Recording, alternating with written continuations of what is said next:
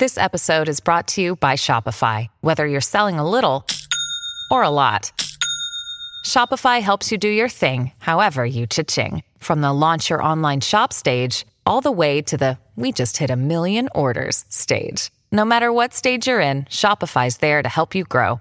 Sign up for a $1 per month trial period at shopify.com/special offer, all lowercase. That's shopify.com/special offer.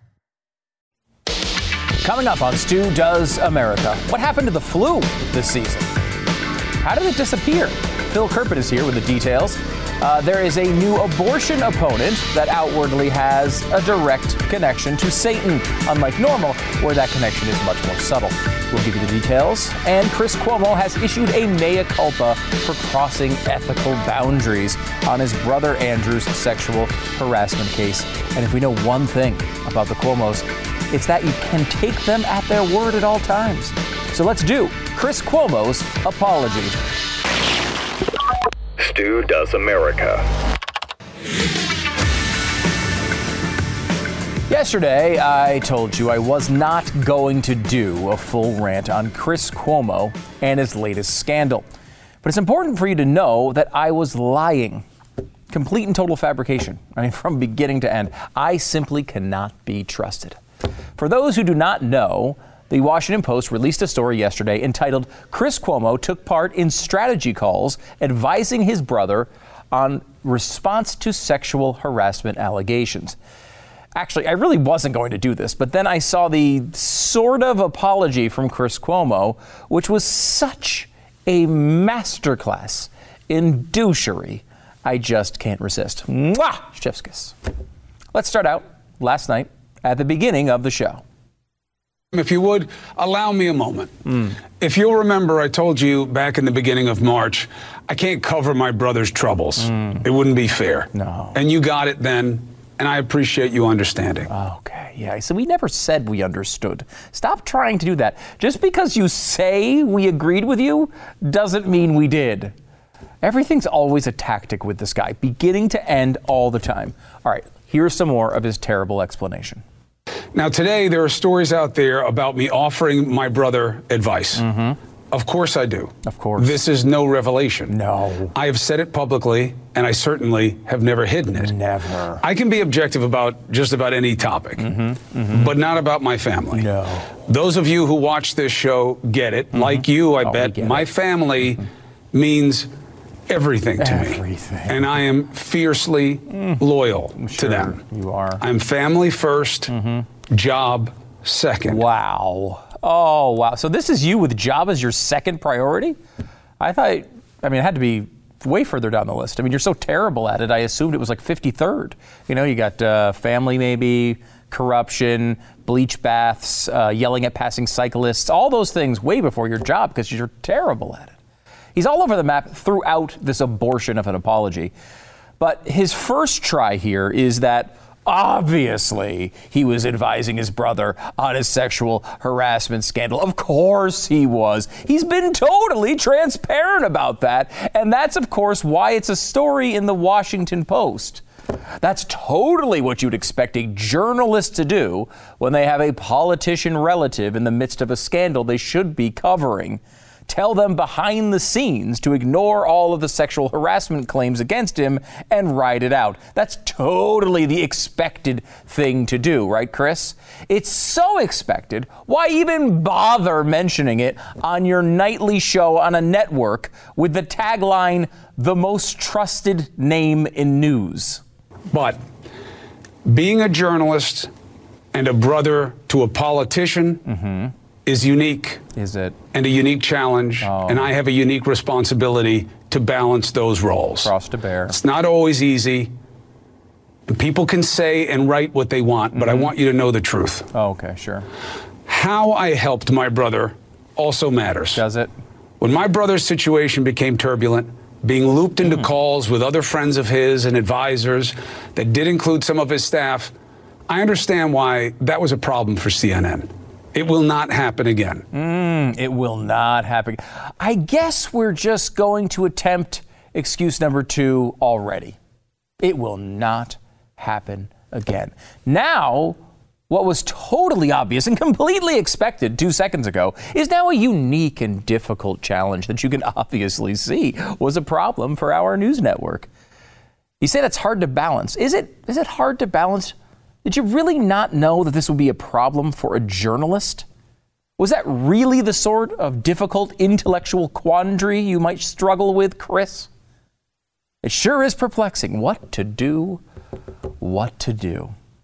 And I'm not sure that describing your brother's alleged harassment and groping as turbulence is the right vibe for your heartfelt moment. Although I will say I do remember that some of the touching did happen on a plane. So maybe he's just saying the turbulence bounced him around and he fell down and his hands just happened to land on her inner thighs. It was a mistake because I put my colleagues here, who I believe are the best in the business, in a bad spot. I never intended for that. I would never intend for that. No. And I am sorry for that. Oh, good. It's also important for you to understand. Tell me. Not only do I not cover this here, I've never tried to influence this network's coverage of my brother. No. In fact, I've been walled off from it. This is a unique and difficult situation, and that's okay. I know where the line is. I can respect it and still be there for my family, which I must. I have to do that. No. You don't know where the line was, or at the very least, you definitely didn't respect it. Saying you know where the line is after you were caught and outed in the pages of the Washington Post is not respecting the line. And you'll notice we've moved on to explanation number 3 now. First, it was obvious. Of course he advised his brother on sexual harassment. Then it was totally a tough call. Who can possibly tell where the line was? Now I totally know where the line was, and CNN is completely right for calling me out on it after I was outed by the Washington Post. And allow me one more second on that last clip. Is there a person, one single person, within the sound of my voice that believes, even for a split second, that Chris Cuomo did not try to influence the CNN coverage of his brother? That is the least believable thing I have ever heard in my entire life. Right off the bat, he arranged for the issue of his brother's scandal to be entirely deleted from a third of the primetime lineup of the network, namely his show. Beyond that, you're really going to attempt this. You're going to try to get us to believe that a guy who would make secret calls to advise his brother on his sex scandal was tight-lipped around the office when talking to other hosts and producers. Actually, he probably wouldn't lower himself to talk to a producer, but you get the point. I love my brother. I love my family. I love my job. Oh, do you? And I love and respect my colleagues here at CNN. And again, to them, I am truly sorry. You know who I am. You know what I'm about. Yes, we know who you are, and we know what you are about, Chris, and that is the problem here. Or at least it's one of the problems. I used to work at CNN. Fantastic cafeteria. And as hard as it might be to believe, there are a lot of good people who work there. And we've hit a point where internally people are pissed off at the reckless disregard of the credibility of the entire building by Chris Cuomo. Here's a story about CNN from a website called CNN.com. Quote, "The revelation that Cuomo has advised his brother vexed staffers inside CNN. Multiple CNN staffers said they were bothered by Cuomo's conduct and the violation of traditional journalistic standards. Journalists typically do not engage in politics so that they can cover the news in an impartial manner." That is a very good safety tip for Chris Cuomo to remember in the future, because that is definitely not what journalists typically do, or at least they're not supposed to do that. I am not surprised that some of the people in the hallways who actually care about journalism are done with this guy. And I'm not surprised that journalists from outside the network, who are free to be honest, were outspoken on the matter either. Here's a few of them. Melissa Brown, she says, every time I see a mess like this, talking about Cuomo, I think about how the 22-year-old me wrestled with whether it was ethical to accept a free breakfast at a board meeting one time. Sam Stein from Politico and MSNBC. The Chris Cuomo story is a story of power. Any junior-level staffer who moonlighted as a political advisor would see their job suspended or gone. Gene Park, Washington Post. Chris Cuomo faces no penalties by CNN despite having engaged in an easily fireable and inexcusable offense. Those are all put together by the New York Post. This is obviously a horror show and a crime against journalism by Chris Cuomo. But is it a surprise? Why did this happen? First, at the beginning of the pandemic, Chris Cuomo, a supposed journalist, asked CNN if it was okay to interview his brother. Just asking that question should have led to a reprimand and a trip to journalism re-education camp in the basement of the building. We're in the middle of the worst pandemic in a century, and you want to interview your brother, who is in the middle of overseeing the worst COVID response in the world? No. But what were the consequences from CNN? Nothing. Then they actually allowed the interviews to happen. He asked no tough questions and fawned over his brother, allowing him to lie and joke constantly as tens of thousands of people died. What were the consequences from CNN? Nothing. Then, once things turned publicly ugly for Andrew, they were always privately ugly, Cuomo wanted to stop covering him, creating a massive gap in the primetime lineup on the biggest storyline of the biggest story in America. What were the consequences from CNN? Nothing. After all of that, why wouldn't Chris Cuomo think it was A-OK to do sexual harassment avoidance tactic advice with his dumb brother? Why wouldn't he think it was okay to disconnect the brakes on Janice Dean's car? He could get away with anything, apparently. And after he committed this obvious journalistic crime, and then was caught, not by CNN, by the way, but by the Washington Post, what were the consequences from CNN? Nothing. It was inappropriate to engage in conversations that included members of the governor's staff, which Chris acknowledges. The statement added, he will not participate in such conversations going forward. The network said Cuomo will not be disciplined again. In other words, nothing. Cuomo now says it won't happen again. But why would anyone believe that is true? Always remember the truth. Andrew Cuomo is awful.com and Chris Cuomo is worse.com. CNN has some good people still fighting on the inside to make the network respectable. I know it's hard to believe, but it is true. But the way the network as a whole has treated the Cuomo fiasco over the past year is a complete and utter disgrace. They have rolled over again and again and have embarrassed themselves and the entire network. They act as if they are at the wrong end of a dispute with a mob family. Coincidentally, they are. Stu does America.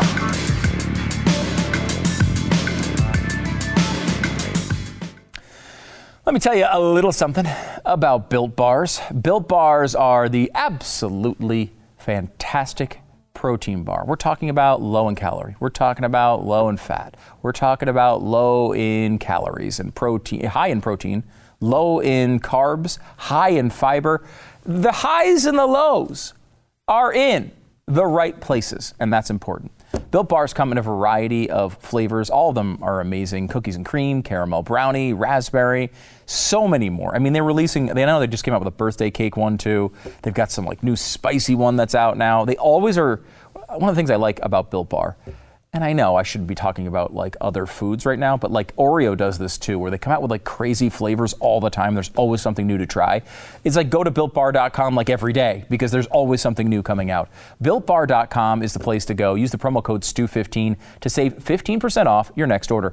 Promo code is STU15, 15% off at BuiltBar.com. Promo code STU15. One thing we can definitely, I think, all agree on is it's been a weird freaking year. Very weird. Maybe one of the strangest things about the last year is the fact that the flu basically disappeared. How did that happen? Why did it happen? Somebody who's been following this very closely is Phil Kerpen. He's from the American Commitment, and he joins the program right now. Phil, thanks for coming on. My pleasure, Stu. Great to be with you. Yeah, thanks. You've been watching this closely. Before we get into why this may have happened, what is the real scale of this? To me, it feels like the flu basically completely disappeared. What is the difference in deaths and such from year to year? It is about 98% reduction in hospitalizations, similar in the case detection numbers. And the deaths are down at least that much. It's hard to say for sure because usually they use a statistical model to say how many flu deaths there were. And there's so few hospitalizations this year that they can't run their usual model. But they do count individually the pediatric flu deaths. And usually the individually counted ones, as opposed to the statistical model, they find at least a couple hundred. This year there was one. So that should give you some indicator of what happened on deaths, even though they can't run their usual model. First of all, I mean, that's a very welcome positive here from a really rough year. But it's a very strange development. I mean, I know there was some conversation leading into flu season that we could get this sort of double whammy effect, that both of these things could hit at the same time. People may be weakened by one or knocked out by the other, meaning COVID and the flu. There was a lot of hype about that leading into this flu season, and then it didn't happen at all. What's the excuse for that? Well, I thought that hype was very poorly founded when it was happening in September and October for two reasons. One is we had already seen basically skipped flu seasons in the Southern Hemisphere, and I thought that was a pretty good indicator that the same thing would happen here. And the second is that when COVID showed up last year, the flu season was sort of cut short. It disappeared. And so it seemed to me that for whatever reason, you weren't going to get both at the same time because that literally did not happen anywhere in the world. Instead, what happened is COVID showed up and flu disappeared. Now, one of the things you see thrown around online a lot is that basically they're running tests for COVID, and they're just picking up flu cases, and they think they're COVID. Now, the science behind these tests would not allow for something like that. We don't think that all these the flu cases that they actually are existing, but we're just counting them as COVID, do we? I don't think it's a testing artifact because we've actually run a lot of flu tests this year. Not, a tiny number compared to the number of COVID tests, but we've run a large number of flu tests compared to what we usually do. And in fact, most of the weeks, sort of in the peak winter season, we were running more flu tests than usual. We were just basically, they were almost all negative. It was 0.1 or whatever would come back positive. Now, the more sophisticated version of this argument is, well, maybe they're doing the COVID testing first, and then only if it's negative, they're doing flu tests. But by the time they do those, flu is no longer detectable. And so there is the idea that there might be some kind of a testing artifact here. But in my opinion, it's been too consistent. It's been almost everywhere in the world. Basically everywhere that COVID had a high level, the flu completely disappeared. It's deaths, it's hospitalizations, and it's test results. So I think this is a real phenomenon. I don't think it's a result of testing or shenanigans with the statistics, in my opinion. Yeah, and to your point, too, you mentioned 2020, when we had plenty of flu tests and no COVID tests, and we still saw the flu go away then, which would indicate that it is actually a real thing, which is really fascinating. Now, there's been a couple of big main arguments made on this, and I would say the one that's most common is this idea that basically, to summarize it, COVID is more likely to be spread. For example, the R naught on COVID is somewhere between 2 and 3, usually estimated at, where the flu is at 1.2, meaning that each person who has the flu only passes it to just over one other person, where COVID might be 2 or 3 people, so that the sort of mitigation efforts that we're making are enough to knock the flu out, but not really enough to knock COVID out. Is that a plausible theory?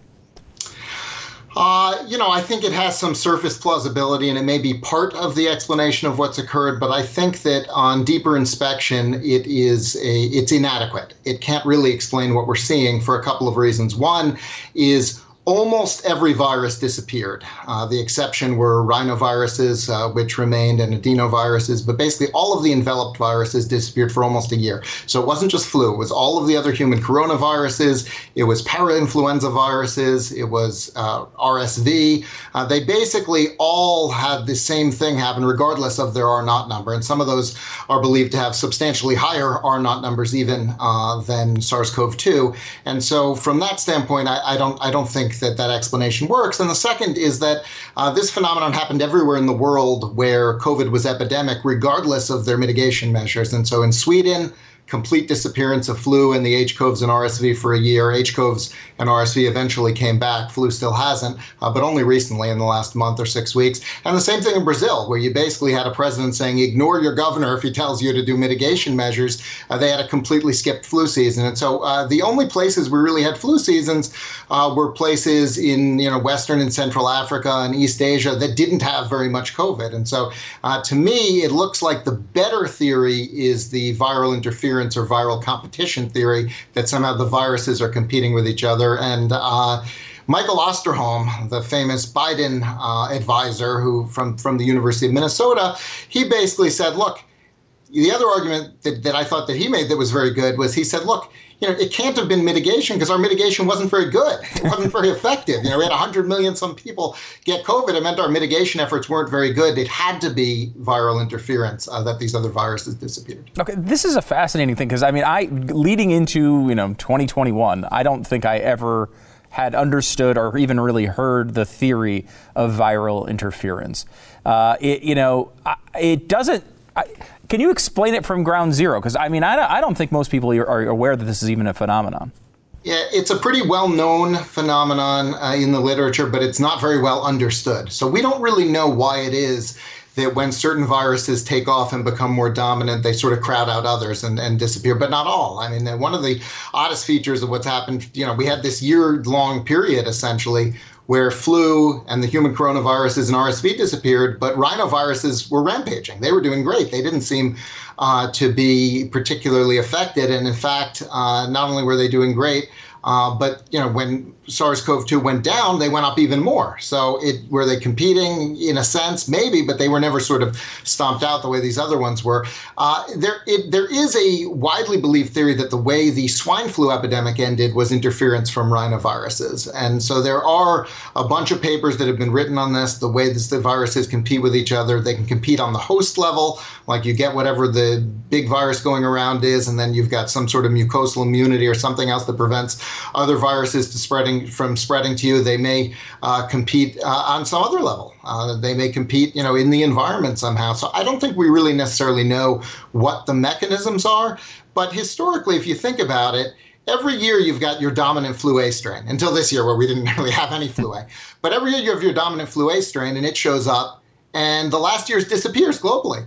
It doesn't keep circulating when the new one shows up. And so there seems to be something to this idea that whatever a given respiratory season's dominant virus is, it kind of gets most of the market share and the other ones disappear to a certain extent. I don't think we've ever seen it to the extent we did this year, but I don't think we've seen a massive pandemic that's this dominant to sort of crowd everything out. But if you think of sort of the more normal case, this year's flu is the flu that goes around. You see very little, if any, of last year's flu in any given year. And so we shouldn't be totally surprised that this phenomenon seems to occur, but I sure would like to see a much better explanation. And I think we do need a lot more research to answer this question, especially because if you think about it, look, if we could get a very mild virus in a given year to be the dominant one and crowd everything else out, how great would that be? So there are a lot of implications here if we could get a better understanding of it. It's been observed, but I don't think it's been really well understood yet. Is there any, do scientists believe that there's any chance, maybe COVID becomes dominant long-term over the flu and the flu doesn't come back?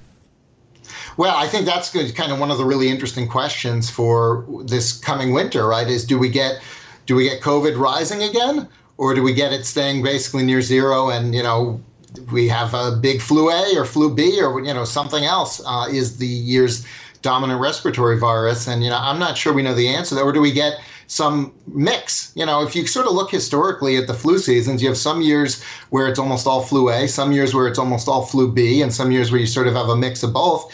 Maybe we get going forward, a mix of flu A, flu B, and COVID in sort of different proportions. And some years one of them dominates and other years not. Of course, if the vaccines are as good as they look like they might be, then we may never have, a very bad COVID season again. And we may go right back to flu being, to flu itself being the flu in flu season.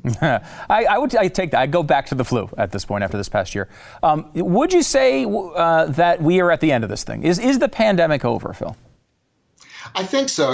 One of the data sources that I like to look at for the levels of these various different viruses is one from a company called BioFire, which has a respiratory panel that looks for like 20 different viruses. And doctors, if they have someone with respiratory symptoms, instead of just testing for one thing, they use this and they send it out and it tests for everything. And then it says, this is what you have. And their data now shows that SARS-CoV-2, the virus that causes COVID, is number 4. It's behind rhinoviruses.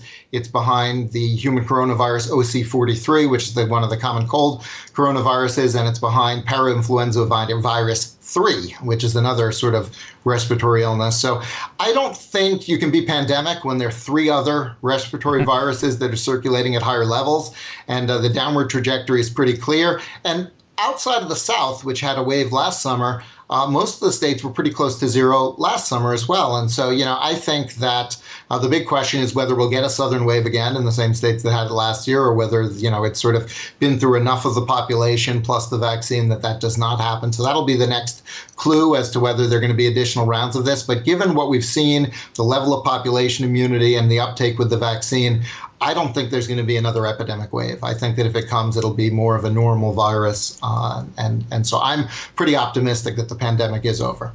There's a piece, I think it was in the Washington Post today, that made the argument basically that the virus still continues at relatively high levels among the unvaccinated. So if you take the vaccinated people out of the population, you're still seeing a lot of spread between people who actually have not been vaccinated yet. Is this basically, do we think, the path to the end of this? When everyone now has availability to go get it if they want it. If they don't get it, we kind of look back and say, look, this is your risk. If you take it, you have to deal with the consequences. But we can't be shutting down society based on a few people who don't want to be vaccinated.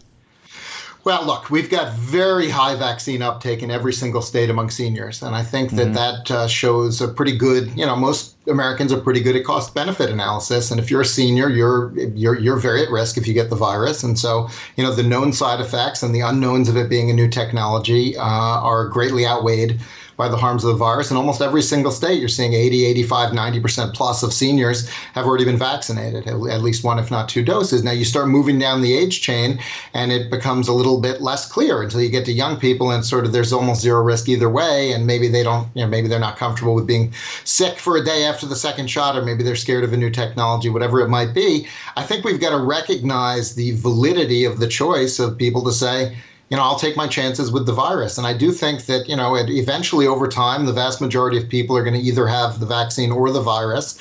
And I think from a societal standpoint, if we're talking about low risk people, we shouldn't have that much of a preference for one over the other because they'll get the virus, they'll be sick a little bit, and then they'll get better, and then they'll have immunity. And so, I think that I think we're too obsessed with the vaccine uptake numbers. I've actually been really encouraged at how high they are. I know people keep saying they're low, but you look at the seniors in particular and the other at-risk groups, and almost everyone went and got vaccinated. And I think among the low risk, it's basically, I think it's perfectly fine to decide not to get it. I don't think we should be concerned about that societally, in my opinion. Yeah, I'm glad you said that. Because I feel the same way. I think 85% of the people over 65 plus have received the vaccine across the country. That's incredible.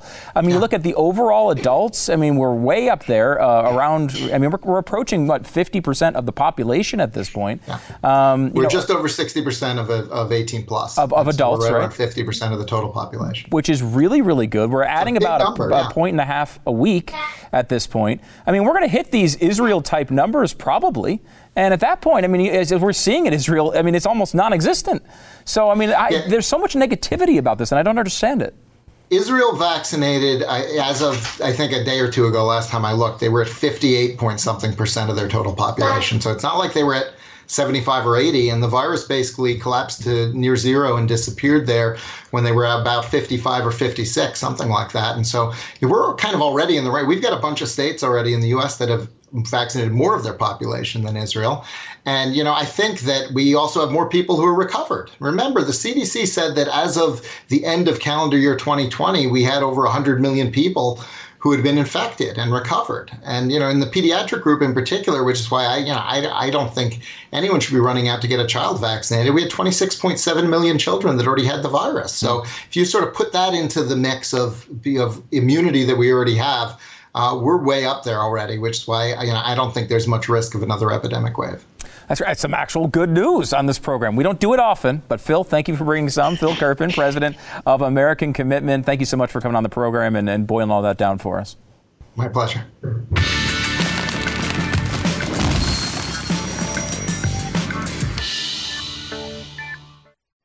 Thanks so much for hanging out and doing America with me this week. Let's keep the party going through the weekend over at the Instagram page at Stu Does America. Give me a quick follow. Be sure to check out the link in the bio. It takes you to all the platforms where you can stream this stupid little show. And don't forget, you can represent all of us conserva nerds with some official Stu Does America merch. Whether you want a Nancy Pelosi sucks pen, an Andrew Cuomo is awful mug, a Senility Now t-shirt, which are fantastic with Joe Biden's face on it. You're going to love those.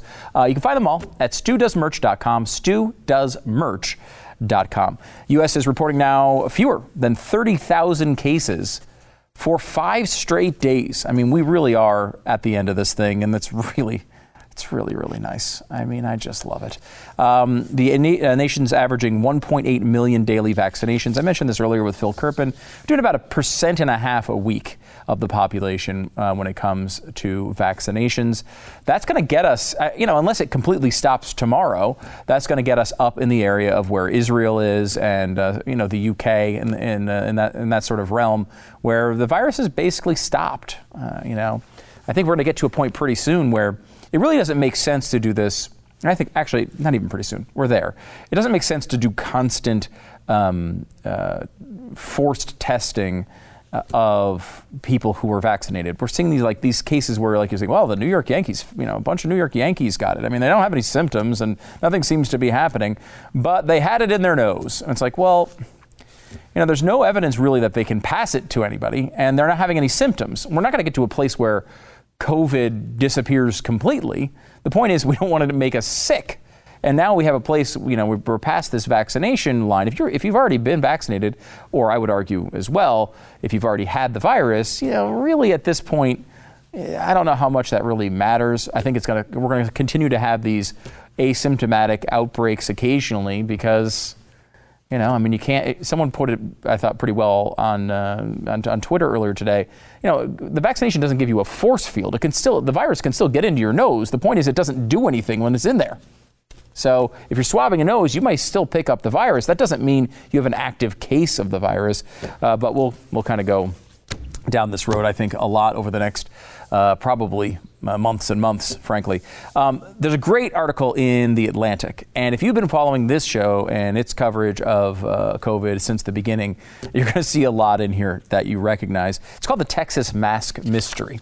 And The Atlantic, again, not a conservative publication, points out in early March, Texas became the first state to abolish its mask mandate, as it was a big hoopla around Greg Abbott saying that. 9 weeks later, after Neanderthal thinking and, Beto saying, all these Texans were going to die, we're seeing the exact opposite, as you know, if you watch the numbers and watch this program.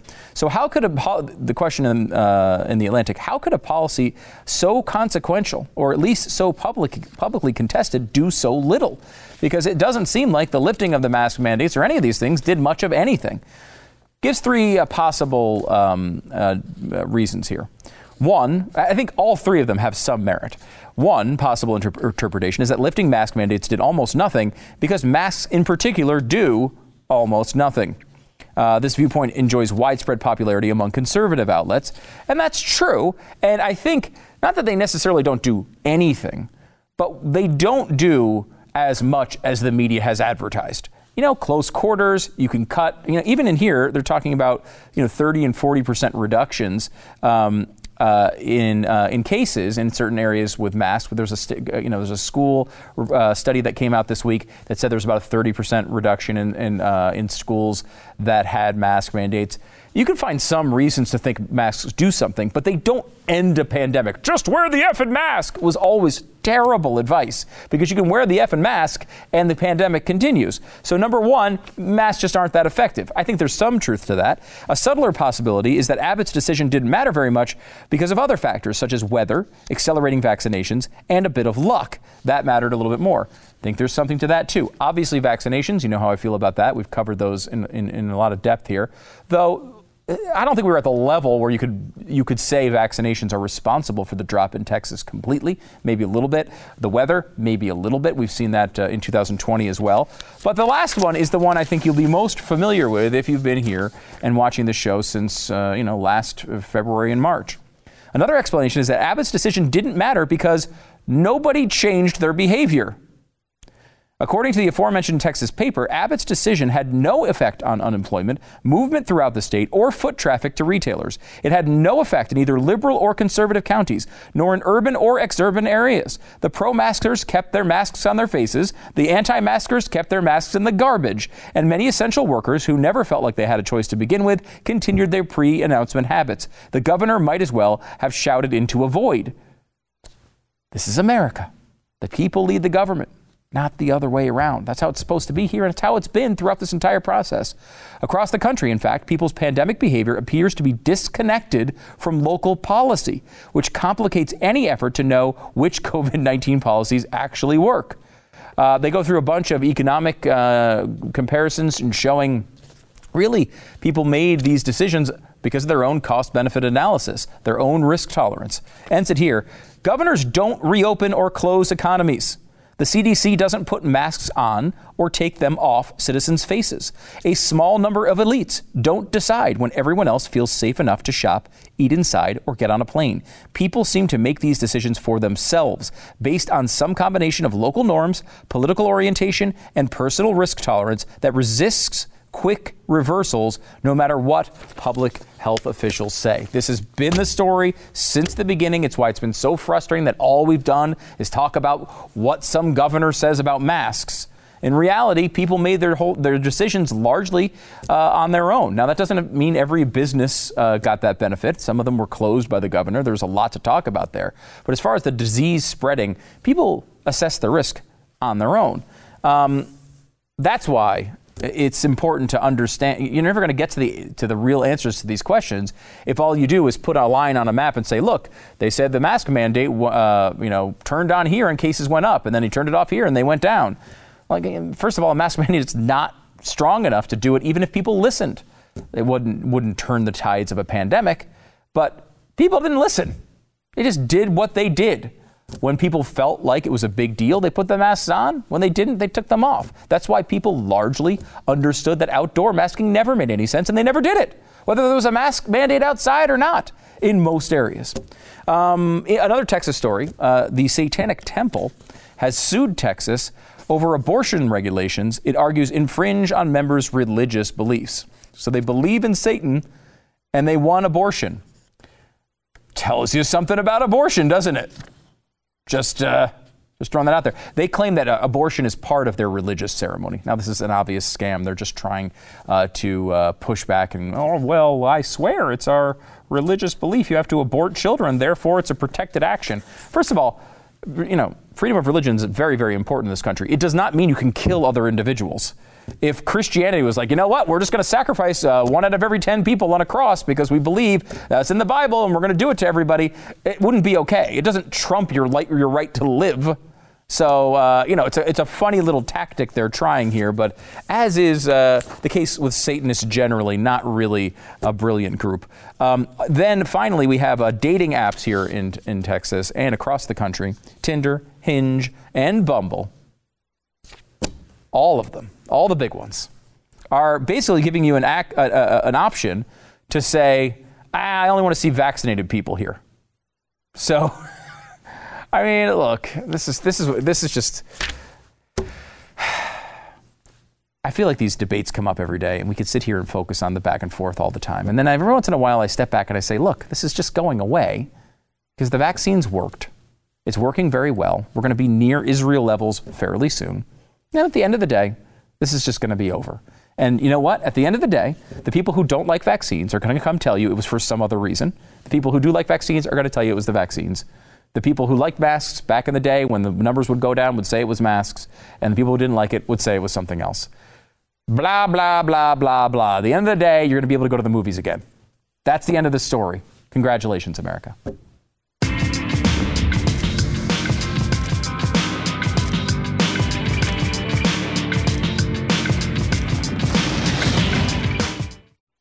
Another sort of bump in the road, as it were, in the world of cryptocurrencies today. And, you know, I'm kind of at the point where I just want to blame Elon Musk because I'm annoyed with his dumb environmentalist points. But really, this has nothing to do with Elon Musk's tweets at this point. China has been threatening crackdowns and acting on them. Now, people in China who do this are shrugging it off and kind of moving along and not seeing this as the end of crypto in China. But, you know, most of the mining of all Bitcoin, for example, happens in China. It's a big part of the market. It's a big deal when the government starts to crack down. Obviously, communist China is going to do what it does, but we're seeing this not only there, we're seeing this across the country. You know, Janet Yellen is no fan of crypto, and the fact that she and others in the government see this as they see the pipeline hacking as an example to say, look, they shut down our pipeline and they used Bitcoin. And the only way they would take, they could pay it off was with Bitcoin. These cryptocurrencies are just leading to too much illegal behavior. Now, this is a BS argument. We've broken it down before. But now the government is trying to get crypto transfers of over $10,000 to be reported to the IRS. This government is not going to sit back and accept something that gives it that much competition. They're going to try to shut it down. Luckily, there's a lot of big, powerful people who are involved in this, and a lot of people have adopted it and realize how important it can be for the future. But that's not going to stop governments from trying, and they are going to try to do what they can to cryptocurrency. You're going to see these bumps come in for a long time. I hope that ends. I'd like to see the attitude more of Mayor Francis Suarez in Miami, who's kind of trying to turn this Miami into kind of a crypto paradise. All these people who've made this money, come here. We're friendly to crypto. We want to help you innovate. We want you to be here. You're not the enemy. Constantly, this is what happens with government and capitalism, where government comes in and says, hey, capitalist innovation, we don't want you here. What Mayor Suarez is doing in Miami is a big deal, and I really do hope it continues, because that's sort of the billboard approach. That's the way it should be handled. This is the sort of the marquee example. Invite people in, innovate. Let's everybody work together and make this as beneficial to everybody as possible. That's what he's doing in Miami, and hopefully that spreads around the country.